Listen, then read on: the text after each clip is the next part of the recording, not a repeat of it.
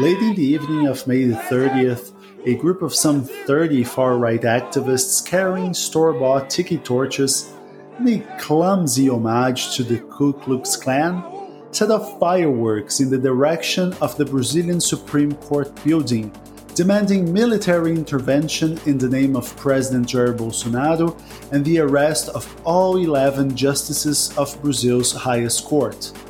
The protests raised tensions in Brasilia to unprecedented levels, as the political establishment accused the government of not only failing to condemn the protests, but actively endorsing them on private social media channels. As authorities bumped heads on how to enforce social isolation measures as a way to control the coronavirus spread, the Bolsonaro administration engaged in a series of attacks against its fellow branches of government. At one point, the president even threatened to send military troops to shut down the Supreme Court. Acabou, porra! Before being talked down by some of his closest allies. As the pandemic raged in Brazil, the president and his allies defied democratic institutions on a weekly basis, and calls for impeachment started to erupt in many circles. 5 months removed from that moment, the political climate could not be any more different. Jair Bolsonaro, the president elected on an anti-establishment message, is now going mainstream. The president has tried to mend fences with Supreme Court justices who, just months ago, his supporters wanted to see behind bars.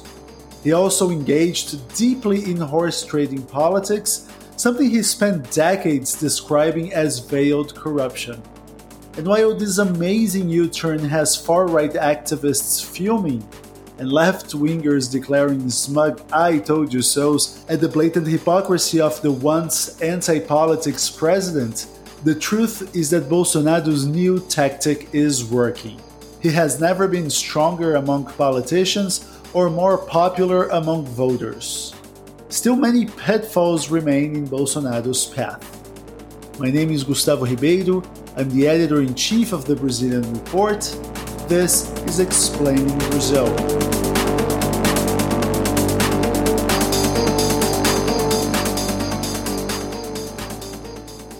When Bolsonaro won the 2018 presidential election, many on the left thought the far-right leader would be only a stopgap, a man so clumsy and inept that he would be lucky to make it until the end of his term.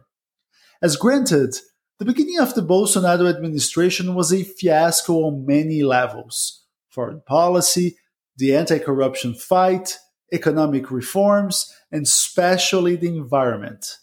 But Bolsonaro has proven to be much savvier than people once thought, and has successfully outfoxed all of the members of his administration who threatened to steal his thunder and undermine his leadership.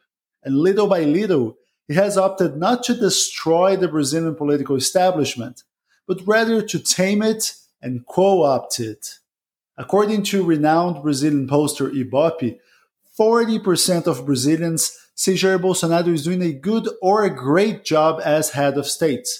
And that is despite the fact that he oversaw one of the worst responses to the pandemic in the world, with over 5.1 million coronavirus cases and 151,000 deaths. Unlike Lula, Bolsonaro has not had a commodities boom to profit from. His first year saw sluggish economic growth, and the pandemic hit in his second year. The years 2019 and 2020 have served to shatter many of the certainties political observers had. So to try and make sense of all this, we invited Pablo Hortelado, a public policy professor at the University of São Paulo. Pablo, thanks for joining us. For people who don't follow President Bolsonaro as closely as you do, can you explain what has happened to the president's demeanor? Bolsonaro built a very populist campaign in which he opposed to the traditional institutions like the parliament and the Supreme Court. Once he got elected, he was constantly criticizing the Supreme Court and the parliament. And up until June of 2020, he was taking part in these big demonstrations against the Supreme Court and against the parliament. So for a while, he was flirting with, maybe overthrowing those institutions. Then suddenly, the Supreme Court organized an investigation against these anti-democratic demonstrations on one hand.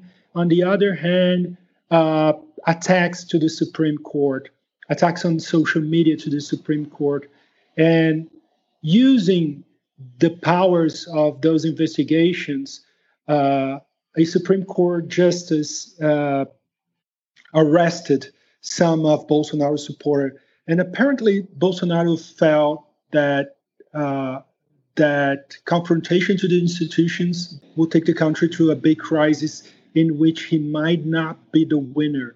So after that, he started getting more and more institutionalized, acting more like a normal president, in the sense that he started dialogue with the traditional political forces, talking to the heads of both chambers of the parliament, both the Senate and the House of Representatives. And in the past week, he made several moves consolidating that change, this different approach in which he constantly talks to the other powers instead of being antagonistic against them. It's interesting because some of these movements that forced Bolsonaro to contain his impulses are highly questionable themselves. For instance, the Supreme Court investigation into social media attacks against its members. The court decided to act as plaintiff, judge, jury, and executioner all at once. And at the same time, this curbed an escalation of attacks against democratic institutions. So could we say that the very flaws of Brazilian democratic institutions is what might be their saving grace? This is one of the many paradoxes that we're living right now. The Supreme Court movements were pretty irregular because the Supreme Court was acting as judge, as persecutor, and as victim. So all the roles were mixed in one single institution, and it was heavily criticized. However, the movement was very effective. Apparently, Bolsonaro got really scared, and that was what made change his attitude towards the institution. So it worked, even though it wasn't played by the book. So we'll have to wait to see how what will be the consequences of this being incorporated into our political culture. That's the only way to, stop Bolsonaro, is to step out of line. Maybe, we'll have to pay the price for that in the future, but we'll have to see. The president has characterized himself by this pull and push relationship with Congress and with the Supreme Court. As we covered in this podcast before, the script repeated itself multiple times. Bolsonaro went rogue, faced some backlash, then offered some token of moderation, only to start that process over and over and over again. Is this time any different? He has this back and forth kind of way of moving, but this time seems more lasting because, the moves of the Supreme Court against his supporter happened in June. So all July, August, and September, Bolsonaro has been really at a lower tone. It has been much more moderate for 3 months. So this seems a little bit longer than the episodes of moderation that we've seen in the past, which was much more brief. It would happen like in 1 day, 2 days later, he will say like a very strong statement against the institutions. This time, he seems to be moderate for a longer period. So, and the other thing that happened in the meantime was that his support rates have increased by 10 points. So this has nothing to do originally with his moderation. It's not connected to its moderation, to his moderation. It's connected to the money that he managed to give informal workers that help people during the pandemic. Bolsonaro gave about $1,000 to half of the workforce of Brazil. So that had a huge impact in his support. So I guess he realized, because he has a strong sense of opportunity, that he can, become a normal president and increase his base of support. So I think he's studying how he's gonna move. Especially because his relationship with Congress is better, but it is far from being a true partnership, right? Débora Álvares, our Brazilian correspondent, reported for our premium daily newsletter about Bolsonaro not trusting his congressional supporters. In February 2021, Congress will elect a new House Speaker and a new Senate President.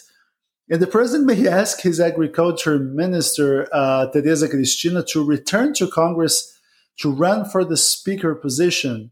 His aides told Débora that Bolsonaro believes lawmakers' support is just circumstantial, and if the economy turns, he may lose it very quickly. I think Bolsonaro is correct in not being able to trust Congress. Congress has shown for much of his presidency, for these first few years, has been very independent. For example, Bolsonaro tried to pass a lot of legislation on social issues, and it just all stopped by the head of the House of Representatives. And on the other side, the economic agenda, the economic reforms, it was accelerated because Congress has its own agenda, very independent of the president. And if the situation changes, an independent Congress could move towards his impeachment. So he has reason to be concerned and to have a more trustworthy person heading the Congress will be much more comfortable situation for him. So I think his concerns are legitimate. I mean, he has reason to be concerned. But even with these caveats we're talking about, how does this new reality change his relationship with his core supporters? It's better for him if he has like a better dialogue with the other powers, with the Supreme Court and the Parliament, in terms of having, winning the next election cycle. He needs, radical supporters, people who will die for him. So he has this dual commitment right now. On one hand, he needs to, normalize himself and reestablish a strong and steady dialogue with the institution. On the other hand, if he does it too well, he might lose his radical supporters. So he'll probably have to adjust by, pretending to be radical sometimes, but not being too radical to the point that the other institutions might try to, confront him, and he might eventually lose. Do far right voters have an alternative to him, or is that preference a lock on Bolsonaro? Right now, there is no alternative in the far right to him, but that could appear very quickly. Bolsonaro himself was like a rocket. He was just an unknown politician by the beginning of 2018, and by the end of the year, he got elected president. So I guess he has reasons to be concerned.